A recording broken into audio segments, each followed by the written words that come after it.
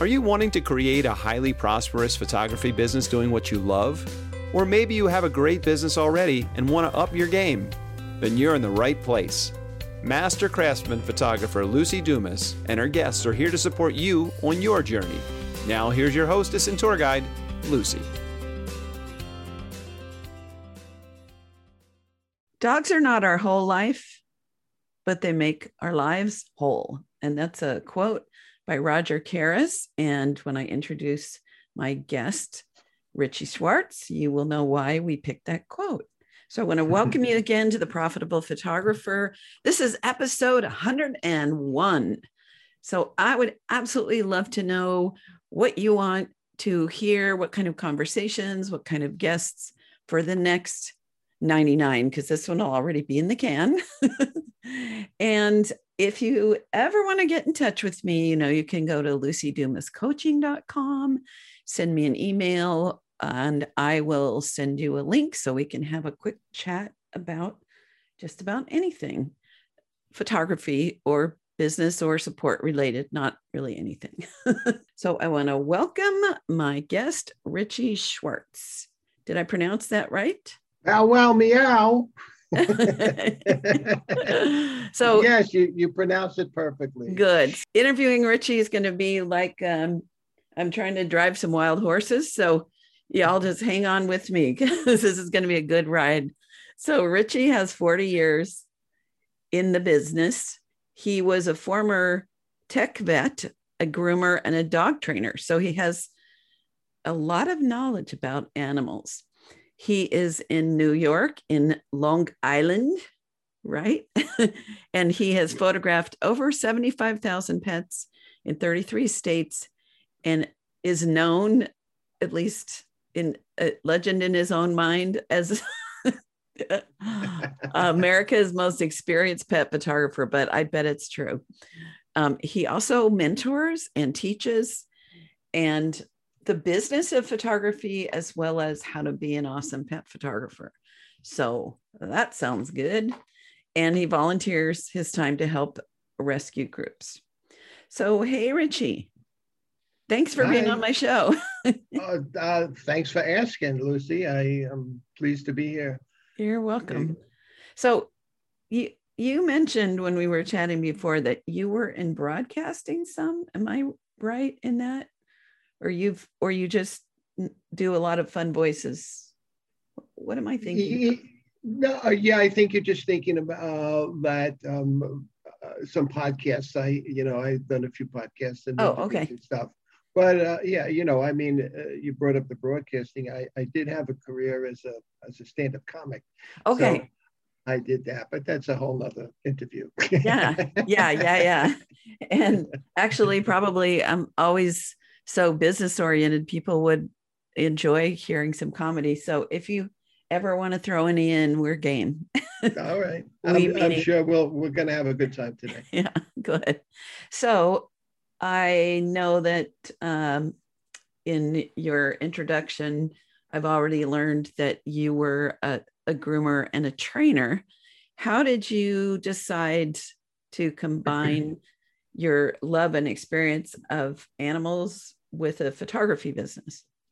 Let me go back to the 1970s, not to tell you how old I am, but that's when I was working I worked in an animal hospital in Long Island. I started out as a receptionist, and then one day their veterinary technician quit, and they sent me to school, and I took some classes, became a vet tech, and they taught me grooming. I took a class for that. And so I was doing that for a few years in the mid 70s. And my best friend, he came in one day and he said, "Hey, look, I've got this camera that my dad found at work, and would you like to buy it?" And I bought the camera. I had always been interested in photography, like since I was a child. It was nothing new, but it was always like the little kind of brownie cameras, little Kodak cameras and things like that. But this was the first time I got to have a DSL, so it was I'm sorry, in DSL, an SLR, single lens reflex camera. So for people that don't know, that's where you can change the lenses. And I took it, and I was going out with a girl who was a model at Ford Models, which at the time was a big deal. Well, maybe it still is. And so I was started just taking pictures. And as while I was at the hospital doing grooming, I got into the habit of taking the dog's picture when they came in looking like a mess, and then taking a picture of them looking beautiful when they came out. And then eventually I started printing those and hanging them up in the waiting room. And at some point in time, people started to say, can I buy a picture? That looks great. I never saw something like that. And they never thought of taking pictures of their dog like that. And so after so many times, Lucy, the bell went off in my head, and I said, you know what? Maybe that's what I should be doing instead of working in the animal hospital. And I could tell you the date. It was in January 1980. On a Friday, I told the doctor I was quitting the job at the animal hospital. Over the weekend, I looked in the newspaper. I found a job at a photography studio. They said, we're hiring. We're going to give you equipment and training. Wow. And you could start right away. And I remember the pay was $400 a week, and it was doing baby pictures, in-home baby pictures. So this is one of those companies, you've been around long enough that, you know, we used to do, they get the list from the hospital. These companies call the parents, the moms up, say, hey, we're going to offer you a free 5x7, send a photographer to your house and take pictures. And of course, nobody ever said no. Yes. So that's what we did. So two things. First of all, one of my favorite quotes that I wrote down probably in my 20s, when I was wondering, how do you figure out what to do with your life? And it says, watch what your hand falls to naturally, and then keep doing more of that. And so this is the perfect example. Like for me, I was the same. I had my brownie Hawkeye. I think we're probably about the same era, and was, you know, always taking snapshots. And then I had a long distance romance, and we met at a halfway point, and he had just purchased a Canon AE1, and I helped him figure out how to use it. And the images I took from his camera, just like, it was like this, you know, heaven opened up. Because I'd always wanted to be able to capture things I was seeing and that were creating emotion. And I personally am the baby whisperer. You know, you're the animal whisperer. I'm the baby whisperer. And I also used to love weddings. So that was really natural for me to build the business on that. So I love that. So that was thought number one. And then the other thing you just said, so when I decided to do this thing, I hired on with a company that did exactly the same thing, where we went to the house, you set up a little studio, right? Yep. And you tried to get the babies before anyone else, tried to photograph them young. So it was the first professional portrait. And did this in San Diego, it was called Baby Photographers of America, but they did those little things where they'd you do a bolster from towels and a blanket, and you cross their arms and put your hand under their nose so their chin would lift, and hold them up and then let go and click the shutter before they fell over. Was that? Absolutely. We did, of course, the arms folded, the arms under the chin, the blanket over the head. Baseball cap. Yes. Yep. Baseball, sideways baseball cap. Yes. Right? And then we sold those little 3 pose, 5 pose, and extra 8x10s, and they'd print them ahead, and then you'd go back and do the sale here. Is that what they did? Well, I did a little bit different. The company I worked for was called Americana Portraits, and they were national. They were in 9 or 10 states, and I worked for them in New York area. And what we did, we went in, we took those pictures, and I got to tell you, this is probably what made me such a great salesperson that I am today, is that we had to take 9 shots. We used a roll, using a medium format camera, and the roll of film had 30 exposures on it. So the first shot we took was a info shot, like a slate shot telling us the name of the people and all that. And then we had to take our 9 poses so that we could come up with a 5-pose composite and sell some extras. So, Right. but once the photo session was done, before I even packed up the camera or anything, I'd sit down and say, let's take a look at some packages you can order today. And I had to sell packages without them seeing the pictures. Wow. But based on what we did, I could refer back to it and say, hey, remember how you were smiling at the one with his hands under him? Or remember how cute that one with the head on, with the cap on sideways, how cute that was. And so I was able to learn how to sell portraits and packages and get some good money without even having pictures in front of me. And then 2 weeks later, an actual salesperson would come back and he would, what we call upsell. So yes. They had already spent a couple $100 or whatever it was in those days. And he'd come back and, he'd sell them the proofs, of course, and then he'd try and, sell them some more pictures. Right. And that's how that went. And yeah. So the moral of the story for you and I is that experience on someone else's business model, both behind the camera and then doing the sales, is a really good foundation, or at least it has been for you and I, because we're still at this. I'm 39 years, you're 40 years. I remember learning all kinds of crazy noises that got baby's attention and things like that. The other thing for people that are in that, like, nobody will spend more than $300 or $400 mindset. I was selling, 39 years ago, I was selling these little packages for $100, $200, $300, $500, 40 years ago. So, yeah. Yes. I actually just the other day, I looked up something. Because I came across one of my old receipts from then, and it was $199. It was a 5-post composite in a plaque with 3 8x10s, and it was a $199 package. And so I looked up to see what that would cost in today's money. It was $1,200 in today's money. Yeah. And so that's what we were doing. For the 1980s. It was over 40 years ago. Yeah. But that so that was pretty good. Yes. So I know that your business is a little different than some of the guests that I have on my show that are doing that are doing low volume and big bucks per client, where, less clients, more money. And yours is a little bit different. So I would love for you to share about that and why it works really well for you. Yes. Okay. I'm going to do that in a second. I just want to say that when I started that with the baby stuff, I did that for 3-4 years. And I got into school photography, worked for somebody else.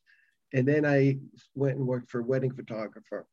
And I'm saying that now because of what you mentioned before about so to me, I can't think of a better way to learn than actually working for someone else on their dime, on their time, but under their supervision and expertise and experience, and to learn stuff.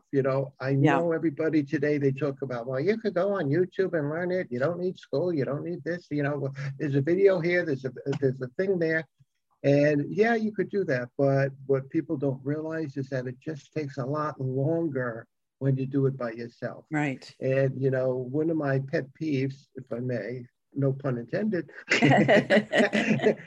is, that people seem so against, they want to start working in the business, and they always go, well, you got to start somewhere. And I always say, yeah, but it's got to be the right place where you start. You don't start in the middle if you want to be successful long term. And it's just a pet peeve of mine that people seem to be against going to work for somebody else, when I think it's the greatest training in the world. Yeah. And you get paid for it. You get your training and you get paid for it. I mean, what could be better? But anyway, so. Yeah. And so, Richie, I had the same philosophy. And So I called photographers from the Yellow Pages, starting in the back. I started at Z. and and before I got too far along, you know, calling saying, hey, I'm looking to be an apprentice. Somebody needs an assistant. I found some people that needed wedding assistants. So I found some opportunities for people that were doing gift certificate coupon programs to photograph the babies twice a week because they were not good with kids. So Richie, even then, one of the women that I worked for regularly, what I learned was how not to run a business. And that was valuable too. Absolutely. Absolutely. And I got to practice the prep because I would call the people that had purchased this session and a cheap 8x10, get them booked, tell them what to wear. The equipment was basically glued down, so I didn't move anything in the studio except for chairs and props and things. And then I did the sales. We were doing the proof passing at the time, but I would do the sales right then and there. So I got, like you, I got that combo of getting to get behind the camera and manage and photograph people and see the results, and then sit down with them and practice sales. So you probably know selling is my superpower. And you just reminded me that one of the reasons is because of that experience that I had with the high volume, low priced product. So anywho, okay. So I want to know about your business model and why it works so well. Yes.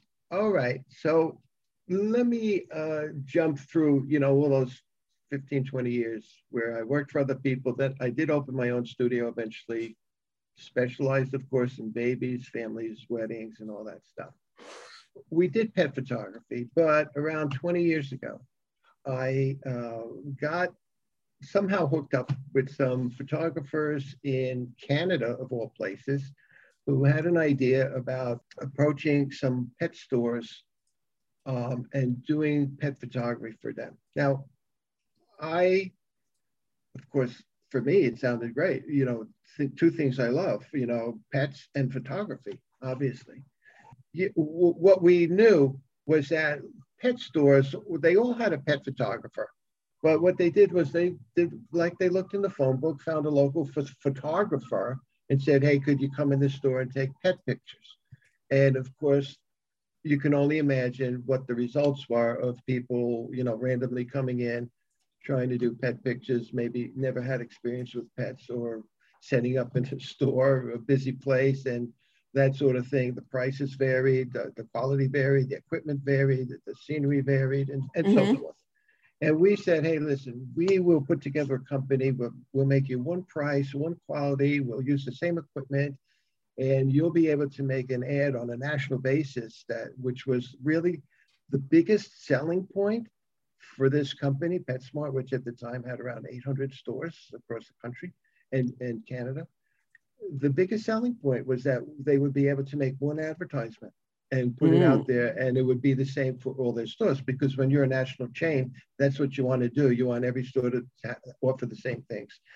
And we wound up, Lucy, beyond our wildest dreams, we wound up getting a contract with them to service 300 stores in the eastern part of the United States, about 35 states. And then about a year and a half into that, we got a call from their competition, Petco, which is another store with over 1,000 stores, and they asked us if we could do it. So we actually came up with another.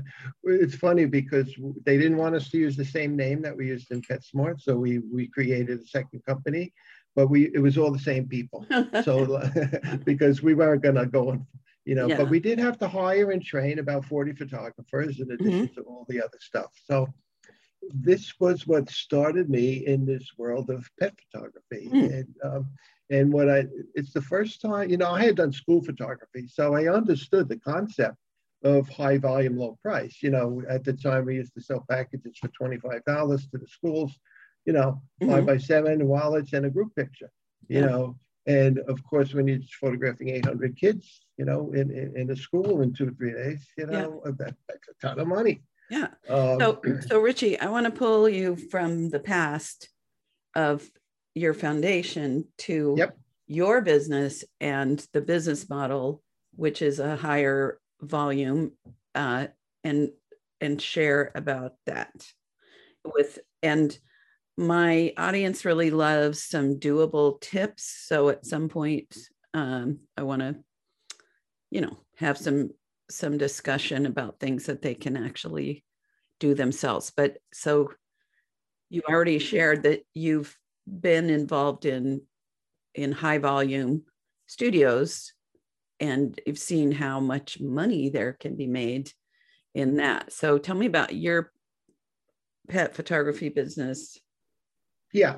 So, Lucy, the main thing that separates me from a lot of the other, even pet photographers or photographers in general, and let me just throw in that most of the stuff I will talk about, hopefully coming up in the next however many minutes we have left, obviously it applies to pet photography, but the concept can be, used pretty much across the board, no matter what you specialize in.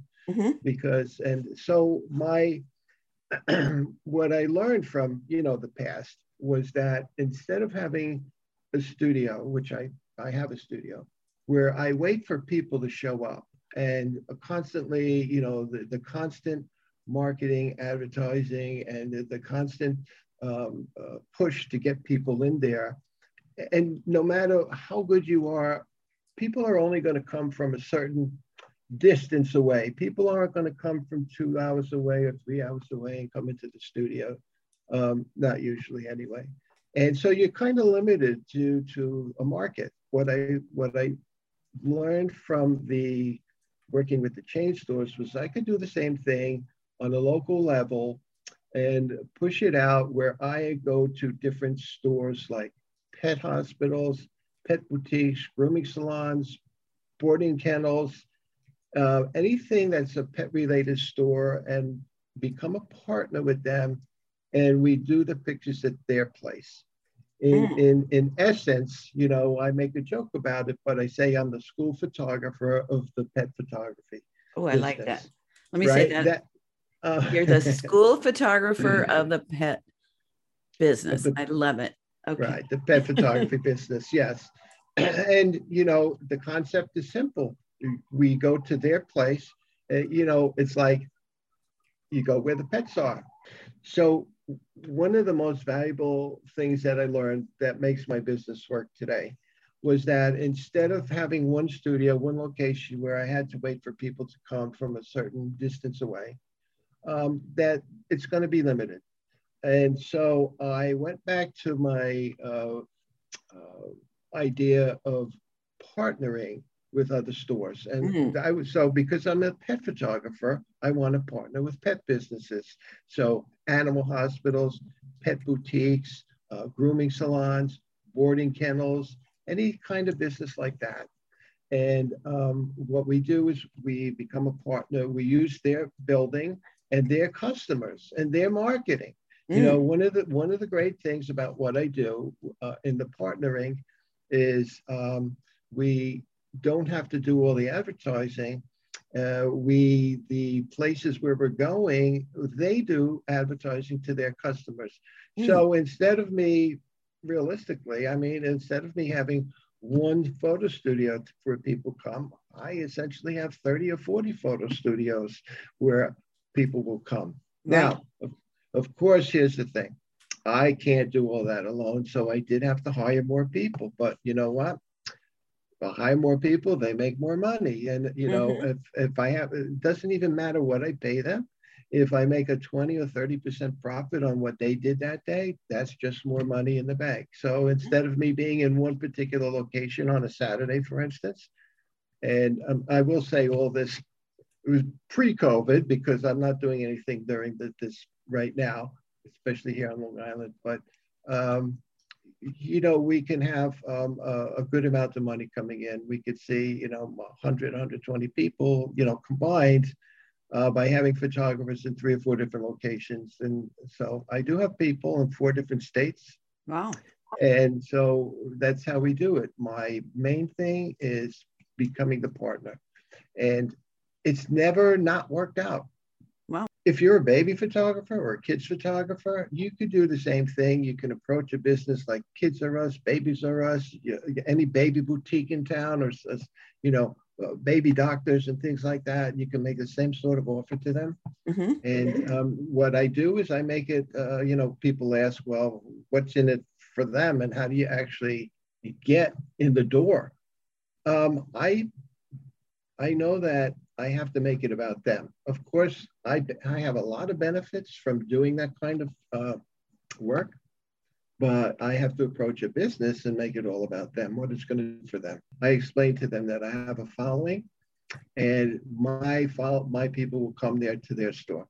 Then they're gonna meet people who would never otherwise know about their store, much less come to it. And once they're here, they will buy stuff, or they may use your services. And I always suggest to them that they have some kind of a coupon or giveaway, a flyer that they can give to those people coming in for the pet photography. Now, on the same with the same thing, their customers are going to find out about pet photography coming there, and I will meet people who I never would have met otherwise and use my services. So it's a win-win. I do offer a percentage of the sales. Now, interestingly enough, almost none of the stores I work with ever want to take money off the top, but they suggest sometimes a donation, maybe 10% of my sales, to a rescue group or something like that. I have 1 or 2 that, one wants 10%, one wants 15%. I have a big chain that wanted 15%, but, they had hundreds of stores, so I wasn't going to bitch about that, complain about that. Yeah, that is awesome. And that I would never want to have a business like that personally, but I love that you do. The reason is that I'm very attached to actually being the photographer. And I know there's probably more income in having other people work under the business as opposed to being the solopreneur. The other thing I assume, because it's probably pretty profitable for you, is that you can afford to take a year where you don't have business because you've been doing well in the past, right? So it's not like you're going to lose your house and your car and have to go live in a tent. Oh, because you've had a great business beforehand. So it's kind of insurance against things like a worldwide pandemic. No, we shut down March of 2020 and have not, for the most part, have not returned to, well, let me put it this way. I haven't returned to photographing in other locations. I did a few photo sessions in my studio, making sure people wear the mask and blah, blah, blah. Around the holiday time, I kind of had to do it because people were just, literally banging down the door of the studio. But the partnering, going into the other stores, because the stores really weren't up to like having crowds of people in their place either. So and no, of course, I'm going to be 70 years old. I've been working a long time. The money's not an issue. So, and I know everybody can't do that. People are struggling, with the pandemic, and hopefully they can, get some government assistance if they're hurting. So hey, Richie, so how much prep time from contacting a store, or not contacting, but so let's say things are cranking up and that maybe in the fall you could do some of these. So how long in advance do you start preparing and advertising and all that stuff, or having them do it? Like, what's the lead time? Right. And good then question. Also, do they buy packages right there, or do they pick it up at the store? So my first question is, how far in advance? Okay. So your first question has to do with the prep and getting the photo shoot ready to go. So we like to have a 4 to 6 week lead time, ideally. And of course, during the busy seasons, which would be Valentine's Day, Easter time, July 4th, Christmas, Hanukkah, any holiday time, we don't need as much time because it's just a higher demand. Okay. But and we do this year round. It's not. I know a lot of people say, "Oh, we're going to do a Halloween, photo shoot and stuff like that." We do it all the year round. And I'm just going to on a tangent there. I would like to say to the people that do the Christmas shoot or the Halloween shoot or something like that as something special. There's no reason not to continue it, all year long. But instead of just picking one day out of the year to do it. So what we do is what I do on my end is we provide to the store flyers to hand out at the cash register. And we make them posters. I think they're 2 feet by 3 feet to put in their windows of the store. We give them a clipboard with a sign-up sheet where people could put their name while they're standing there online at the cash register. They can put their name down with their email and phone number. And so the store starts to promote it. And of course, they will send out, if they do advertising marketing themselves, they'll include something about it in their marketing. Hopefully they're sending out an email with the information. Now, some of that stuff might seem redundant, but it's not really. We let people book online. And so I have a nice system where people could just, they go online when our calendar is active, they pick the day, they actually pick a location. And because, you look at the calendar, it tells you what city we'll be in, and they'll click on the location they want, and then they'll see what times are available, and then they'll fill it out with their information. And they'll get an email back saying, this is what you entered and it's correct, and please, confirm. And then we send them back an email that has all the info that we have on the website about how long it takes and how to prepare for it, and, all that sort of stuff. Okay. And how many do you do you book in an hour? We do, sure. Well, the most we could do in an hour is, believe it or not, it's 6. Okay. More likely, it's going to be 4. Okay. And I'll tell you how that works. And what we do initially when we're booking a store, we're booking every 30 minutes. Now, what I have to should interject here is the fact that, and you asked me, when you're telling me what you're going to ask, I'm going to cover it now, is that we do on site, same day, take the pictures, show the pictures, and do the sale. And we do that all in 30 minutes. So that would be one photographer working by themselves, take the pictures, show the pictures. And so we come with the laptop and a monitor, we have the samples, and we sit down at the table, we finish the photo shoot, which takes about 10 minutes. And then we have another 15, 20 minutes to go through the rest.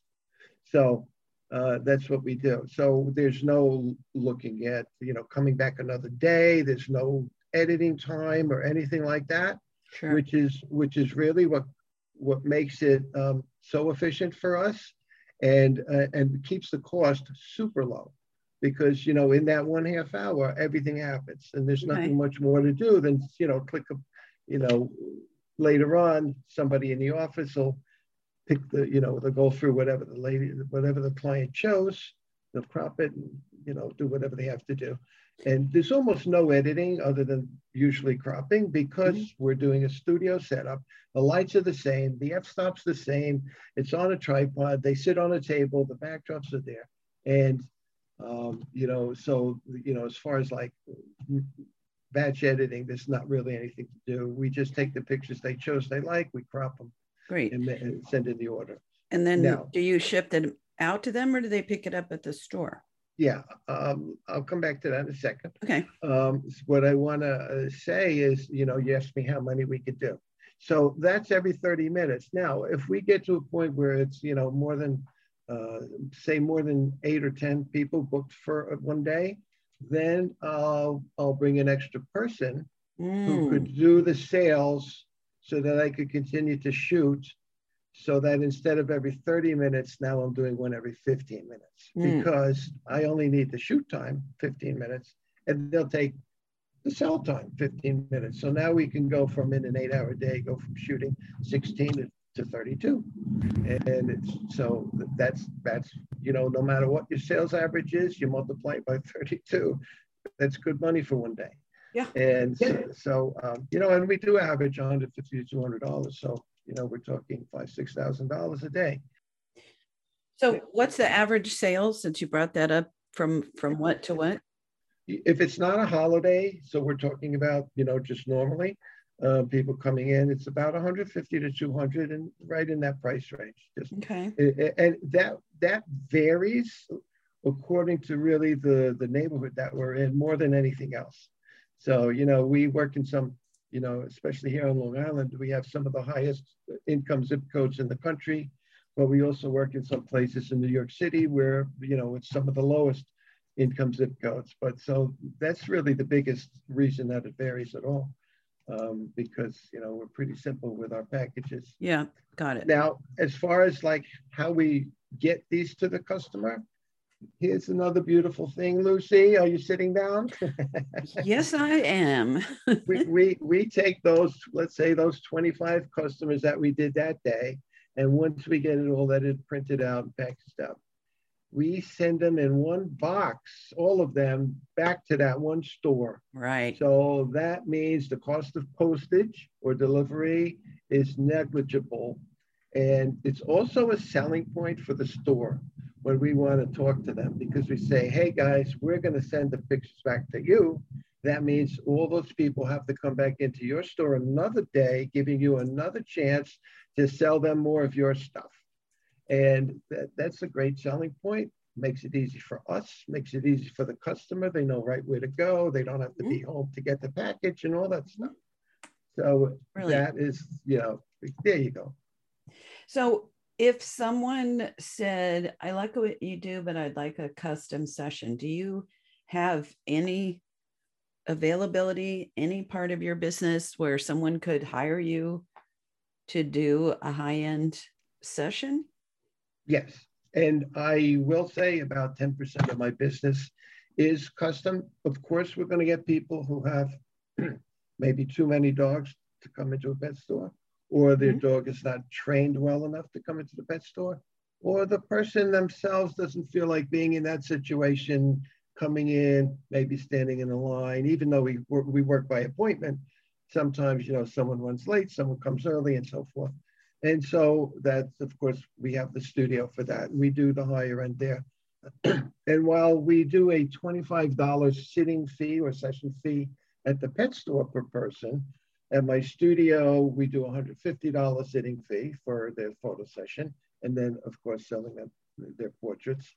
And if I do on location too. I'll go to somebody's house or meet them in the park. And I'm charging a $250 session fee. I don't call it a session fee. I call it a retainer fee, because I know that legally we call it a non-refundable retainer fee to reserve your day and time and so forth, and just on the legal side. And that's also I like to get that when that happens, when they book the appointment. If they don't pay that money when they book the appointment, they did not book an appointment. So I know I read these crazy things in some of the Facebook groups I'm in, and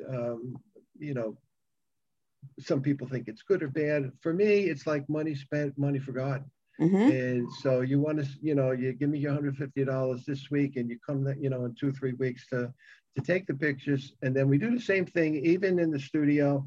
Once they're going to take the pictures, we're going to sit down at the computer, look at them, and they're going to make their decision and sale right there. Okay. And the only thing different with this, of course, we'll do a hand delivery, because usually they're getting bigger items and stuff like that. Yeah. So going back, quick question on the store event. So when they book an appointment do they pay that $25 in order to reserve the time on the calendar? No, they don't. They pay that when they come in, and once the session is done, we just add the 25 to whatever it is they're purchasing. Why is Now, that? Why don't you just have them go ahead and pay that? That's a good question.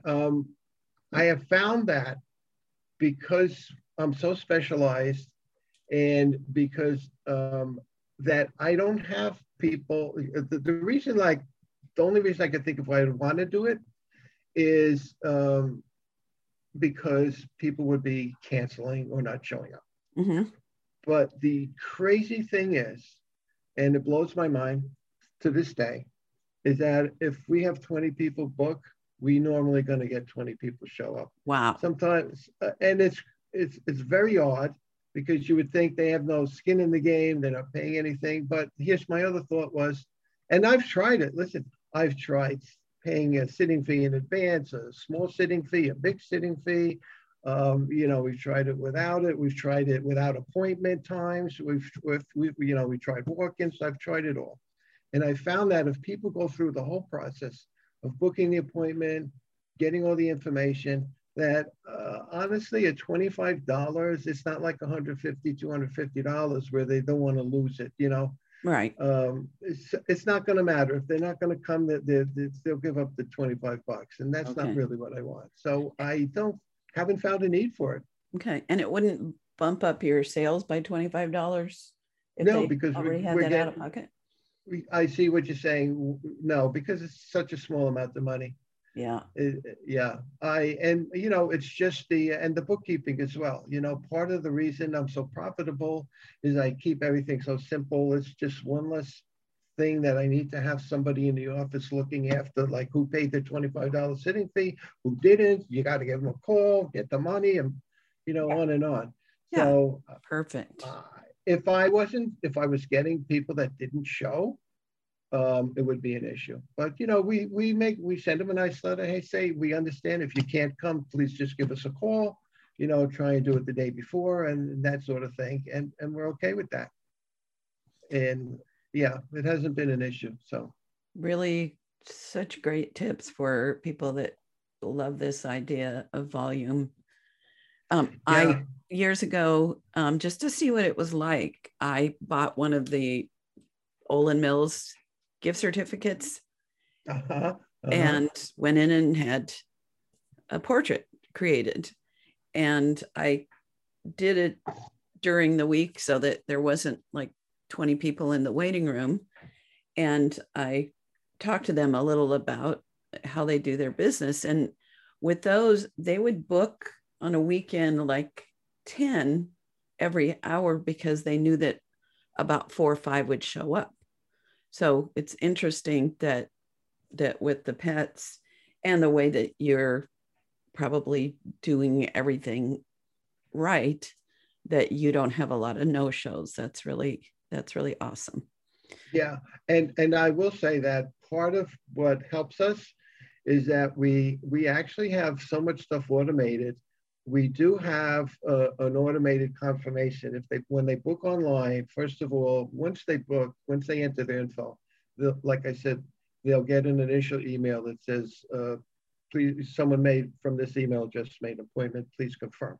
Then they get the sheet, but we have it automated. So 3 days before the shoot, they'll get an automatic email that just say just confirming, and please, click here to confirm. If we don't get that, then they will get a phone call from my office manager the day before to say, hey, we didn't see, your email come in. Are you coming? And so, a lot of times they just forgot, or they, didn't think they had to, and so forth, whatever. But at that time, it gives them the chance to cancel. And that's fine, because once that opening goes back on the website, somebody will grab it. Yeah. So it's very important. The confirmation process is so important. Right. So, hey, I saw something about pet fashion shows. Yeah. I think people would like to know. Tell me what that's about. So let's see, what year are we in? So almost 10 years ago, maybe 9, 10 years. somebody called me up and said, "Hey, we're doing a fundraiser for for I think it was for cancer care, I believe it was." Okay. And you know, some person, it was in honor of somebody that passed away from cancer. But the fundraiser itself turned out to be a doggy fashion show. And I said, wow, and now I know why you called me. Right. Because I'm saying, why are they calling me? And it was in New York City. It was in a very prestigious place. And I came, you know, like I normally would go to any other pet store. I brought my table, the backdrops, the props, and which I want to, you know, talk about, you know, shortly. Okay. As far as that goes. And it turns out that, you know, amongst all the other festivities that they did, they had dogs dressed up in these doggy outfits that were made by designers, clothes designers from around the country, from around the world even. So I remember someone from Colombia sending something, and Europe. And these very fancy gowns that cost anywhere from $50 to $500 to put on the dogs. And they actually do it like, you know, they walk down the runway and they, you know, just like you would see, you know, Fashion Week in New York City, but it's with the pets. And so what I did was, I don't think they were, you know, I don't know what they were thinking I was going to do. Maybe they thought I'd be, you know, photographing them on the runway and stuff like that, which, you know, right away, I recognized that there were 20 other photographers doing it there from the newspapers and everybody else. And I said, give me a space in the back of the room or backstage. I'm going to set up a backdrop. And when they're not on stage, they're going to come here. I'm going to take their picture. So I set up my lights, a couple lights with umbrella, and I did the whole studio in the back. They weren't expecting it. And when they saw what I did with that, and that I have to do a little bit differently. There's no chance to sit down and show them their pictures like I would normally do in a store when they're coming in by appointment. So we just did, you know, however many people, we take their pictures in these great outfits, and I'd use a fancy little velvet pet couch that I have, and the owners would jump in the pictures with them. They were dressed up as well. And I put it on the Facebook page for them to see, and then we'd offer it for sale. And so I'd give a percentage of the money back to the charity. And this was the first one I did. It was, I remember the name was called Doggies and Tiaras was the name of the fashion show. So I learned that day that there's this whole industry, this whole subculture of pet owners. Now, at the time, it was mostly in New York City, but I now know that it's big in Florida, it's big in California, it's big in Carolina. And there's this whole, what do you call it?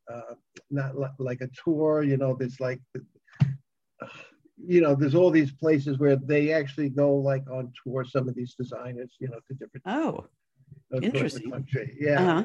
And so it was so popular, the pictures that they saw from what I did, I just started getting phone calls. And then if I saw something online and I had, you know, a couple friends who were like into, you know, they were tuned into knowing some of those people. They worked at pet stores and stuff, and they'd always let me know. And I've been doing really well with that. Yeah. Just showing up, you know, and having no expense, zero expense to market or advertise. Just show up with the camera and the lights and take their pictures, post it online, let them buy it. And it's been great. Hey, Richie, one of my guilty pleasures, I live alone, so I'm allowed, is I watch some of the Real Housewives reality shows, mostly to realize I'm pretty sane and I'm pretty nice. Yes. And that money doesn't buy manners or happiness. And I think that this is ringing a bell. And I think the Real Housewives of New York, there was at least one episode. I'll tell you what's ringing the bell. They did a series called Dog Moms of New York. That's probably what you're thinking of. It was based on the same thing, Real No, Housewives of New this York? was just during No? the episodes. Oh, okay. There was like a doggy fashion show, and some of the housewives in New York have dogs, and they were getting their designers together to do it. So anyway, Cool. I can picture the whole thing. Yeah, So well, believe it or not, out of that came an actual show called Dog Moms of New York. So ah, they did a spinoff. Yeah. okay, I'll have to watch that. So I have 3 questions for you. Yeah. So number 1, I know you have lots and lots of ways to get in touch with you. What is the best, simplest way to hook into the Richie Schwartz experience to find out about groups and Instagram and all of that? How can somebody best connect with you, Richie? They could call me on the phone, which I'm sure you'll put in the liner notes there, or they could send me an email. Is really for me the way that I prefer most. Okay. And what's your email? What's your email address, Richie? That would be Richie at petsphotography.com. It's plural, PETS photography.com. Okay. And, happy to go from there. They could go onto my business Facebook page, send me a message, or my Instagram. If you didn't see it, I sent you a paper with my different, social medias. I'm on Twitter, Facebook, of course, Instagram. Right. Yeah. And a YouTube channel. I have all but that. if they sent you an email and said, "Hey, where are you? Where can I find you? Or what are your Facebook groups?" Or yes, because I don't know if you saw, I actually run, I think, 8 or 9 Facebook groups. Yes.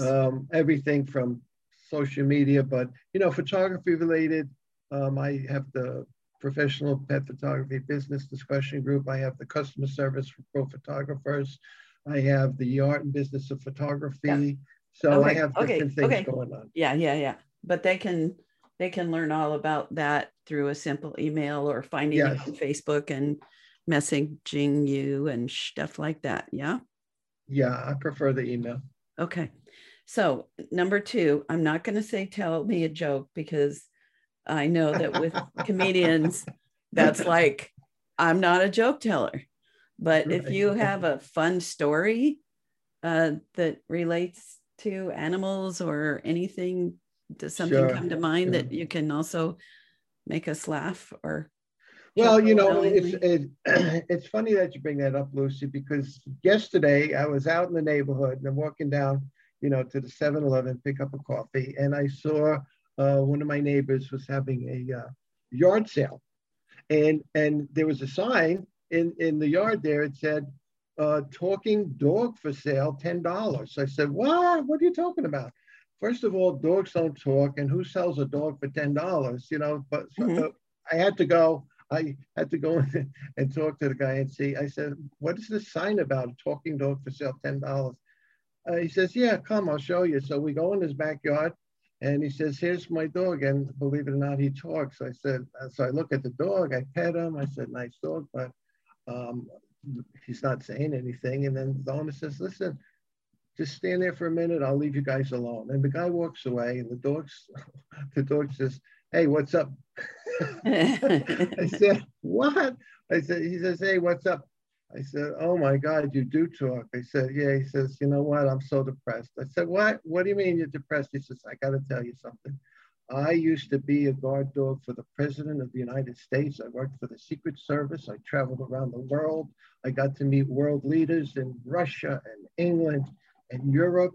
And now here I am in my later life. I'm stuck here in this guy's backyard. Wouldn't you be depressed?" I said to myself, "Oh my God, this is unbelievable." I went to the guy who owns the dog. I said, "Listen, mister, this dog really was talking to me. Why are you selling him for $10? He says, "Because he's a liar. He's never been out of the yard."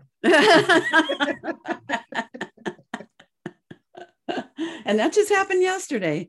Wow, what a coincidence. Yes.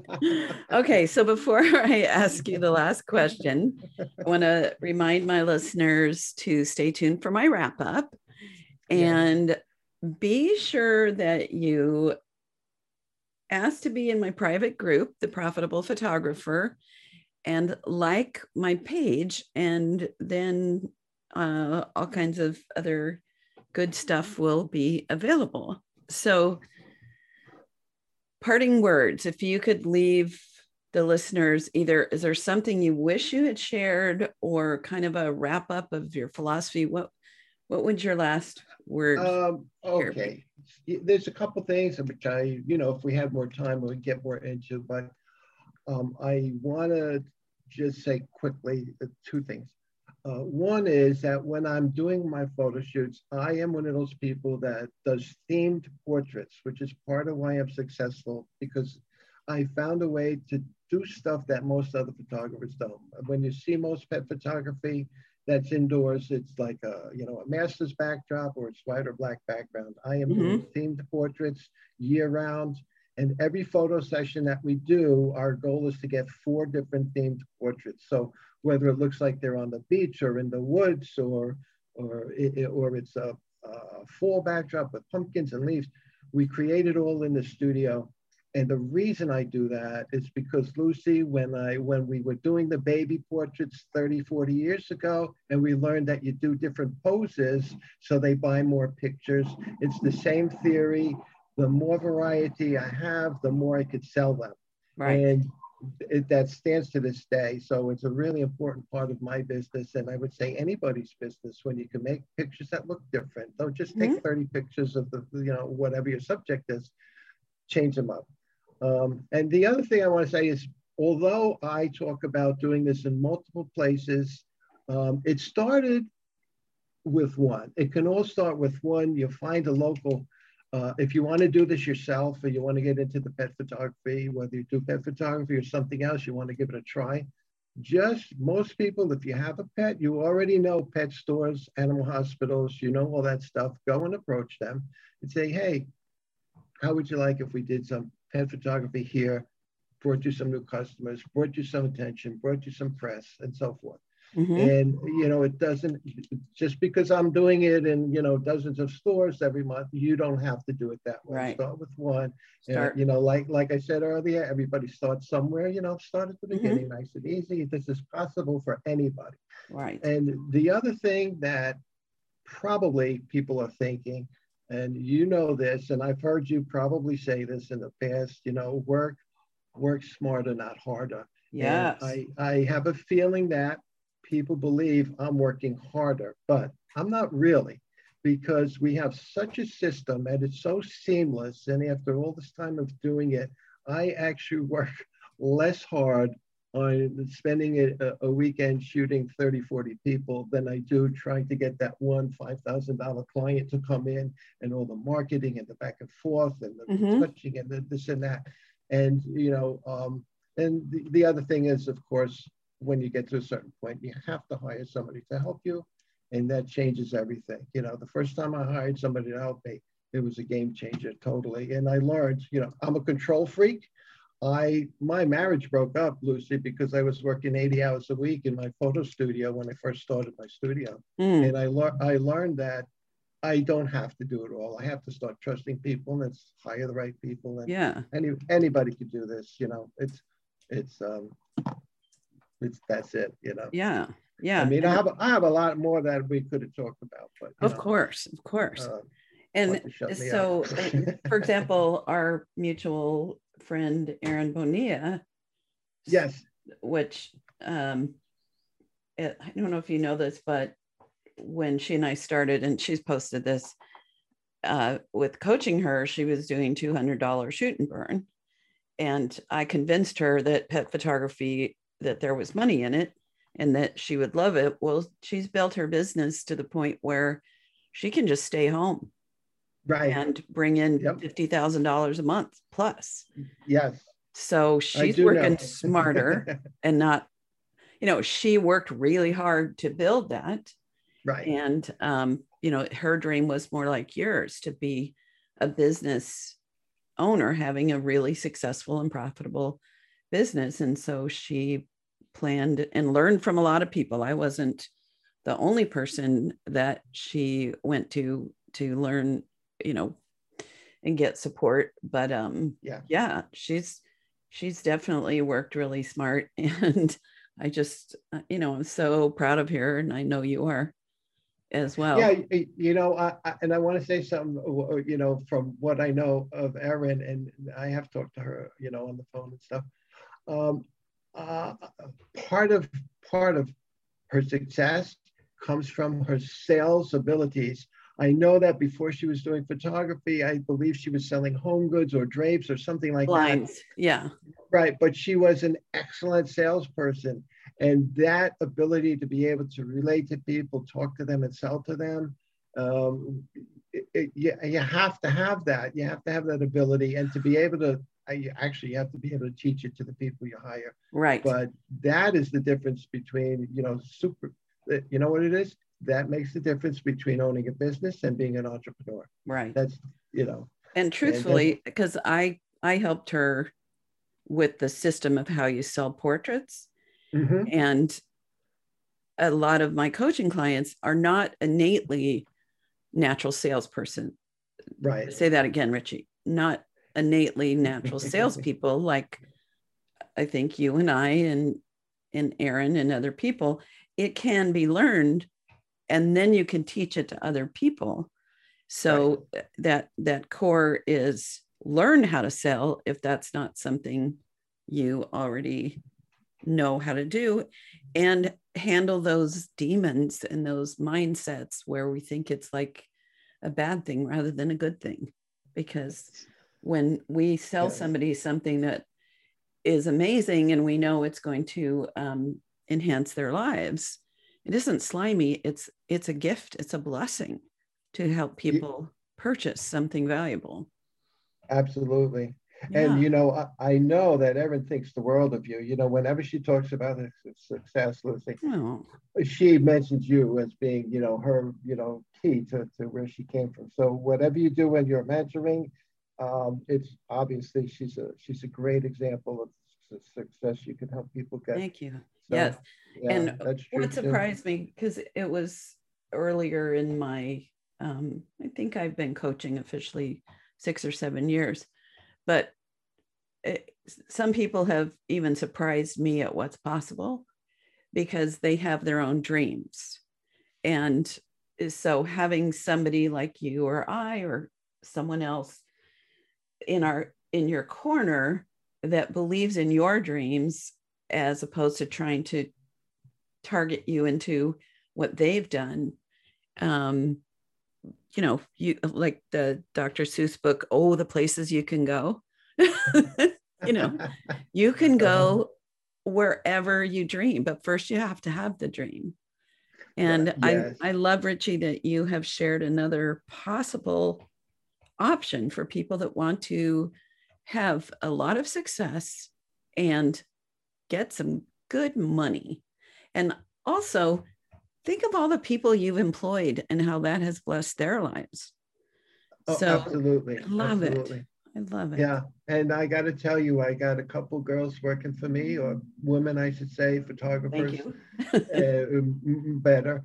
That have been with me over 10 years. And, some people talk about like, well, I'm afraid to hire someone because they're going to be my competitor and I'm afraid. And you know what? I'm blessed. These photographers, they're not interested in running their own business. They really enjoy, this is where you go, and they're going to work for the day. They're going to finish and pack up at the end of the day, and they're done, and they get a paycheck. Yeah. And they don't want to be the entrepreneur. They want to be the photographer, and it works great. It's key to running a hiring people. It's got to be the right people, of course. And so, if one or two, it's like, I appreciate what you're saying. I've always been an open book about, if I learn something, I want to share it. I've done that all my life. And I know there are some people that are like, oh, I don't want to give away my secrets. Well, the chances are 1 in 100 will actually use that guidance. So if, let's say you had 20 employees and one takes that, like how you and I worked for other people, and we took what we learned and we continued to grow on our own, that's awesome, because Yeah. there is so much work out there. And it's like, I don't know if this is Charles Lewis or Ken Whitmire that used to talk about that we're not in competition with other photographers. We're in competition with jewelry stores, restaurants, anything that has some luxury investment. Even at $150, $200, there's other places somebody might think about spending that. Right. That's who that money is going to go to something. And so why not us? And why not us? Also, I know that you agree with me on this. The more I teach, the more I learn. Do you feel that too? Absolutely. It's funny. One of my Facebook groups is called Pet Photographers Learn and Teach. And, in my about the group, I pretty sure it says something about this is for every level of photography. If you're joining this group, you either want to learn or teach or both, and just have a good time. And definitely, I'm in this 40 years. When I say 40 years, that's full time. I was actually doing photography before, but part time. But when I made the switch to full time, and to this day, I learn stuff, and I'm open to learning more than anything else. That makes me in my mind okay, is that I'm open to learning. I don't think I know it all. Hardly, far from it. I learn from a lot of people.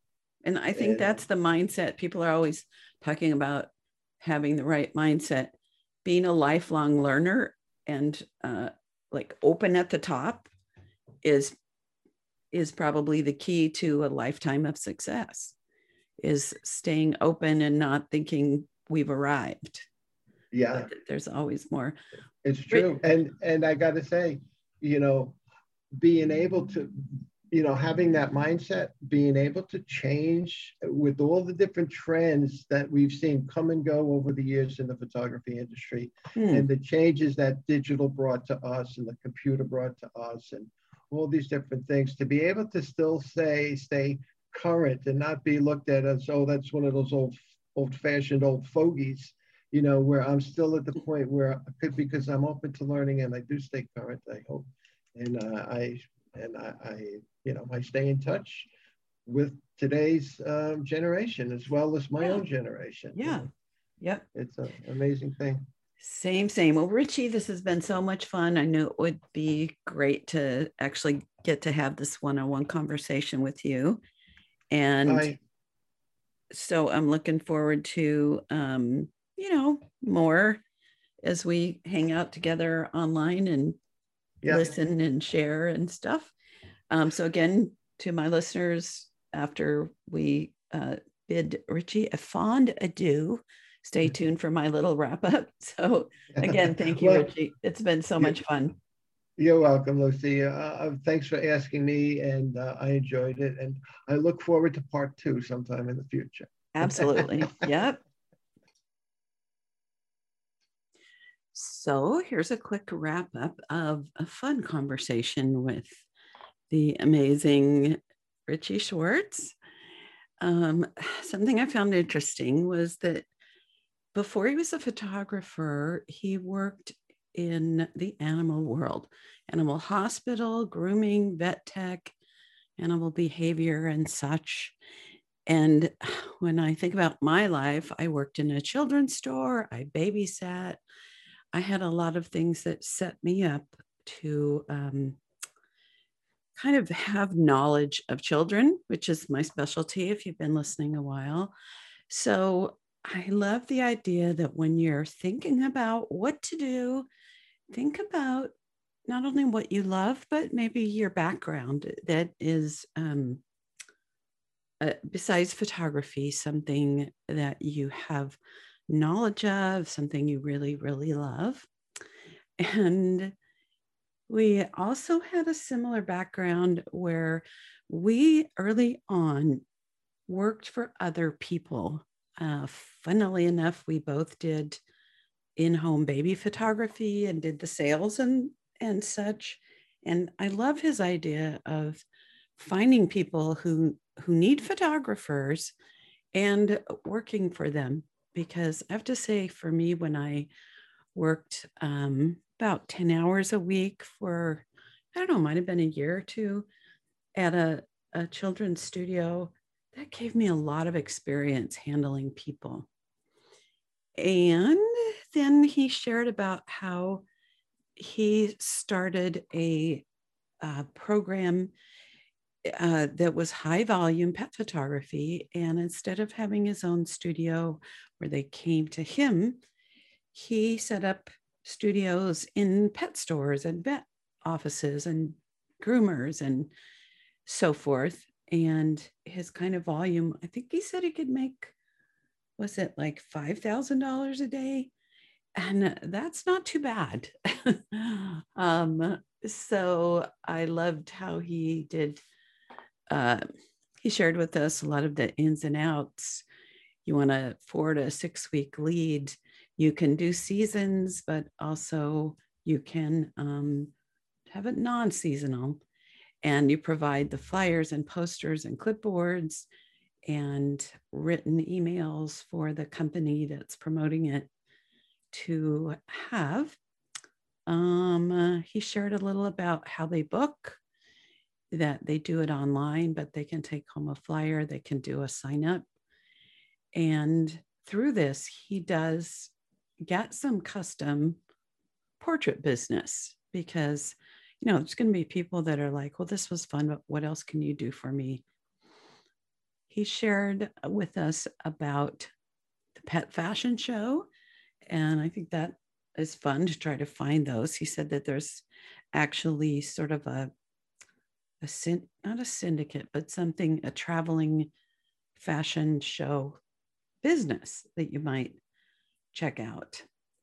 And he gave us a few last things. One was about the themed portraits and how that gives you the option of a lot of variety.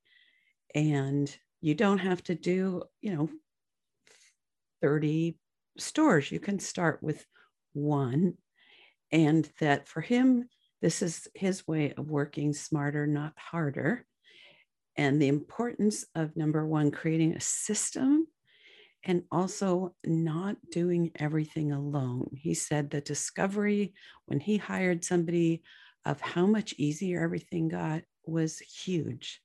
So I know that he's preaching to somebody that if I could do my photography business all over again, I would have hired more help. I have had help, but I could have had more. So that's it for now. And thanks again for listening. Tune in next time. Let your friends know about this. That's a blessing. And sending you a great big COVID-free hug. Bye. You have been listening to The Highly Profitable Photographer with Lucy Dumas. If you've enjoyed this podcast, please rate, subscribe, review, and share. To connect one-on-one and learn more about our coaching programs, just go to lucydumascoaching.com. Until next time, go have fun photographing and selling your work.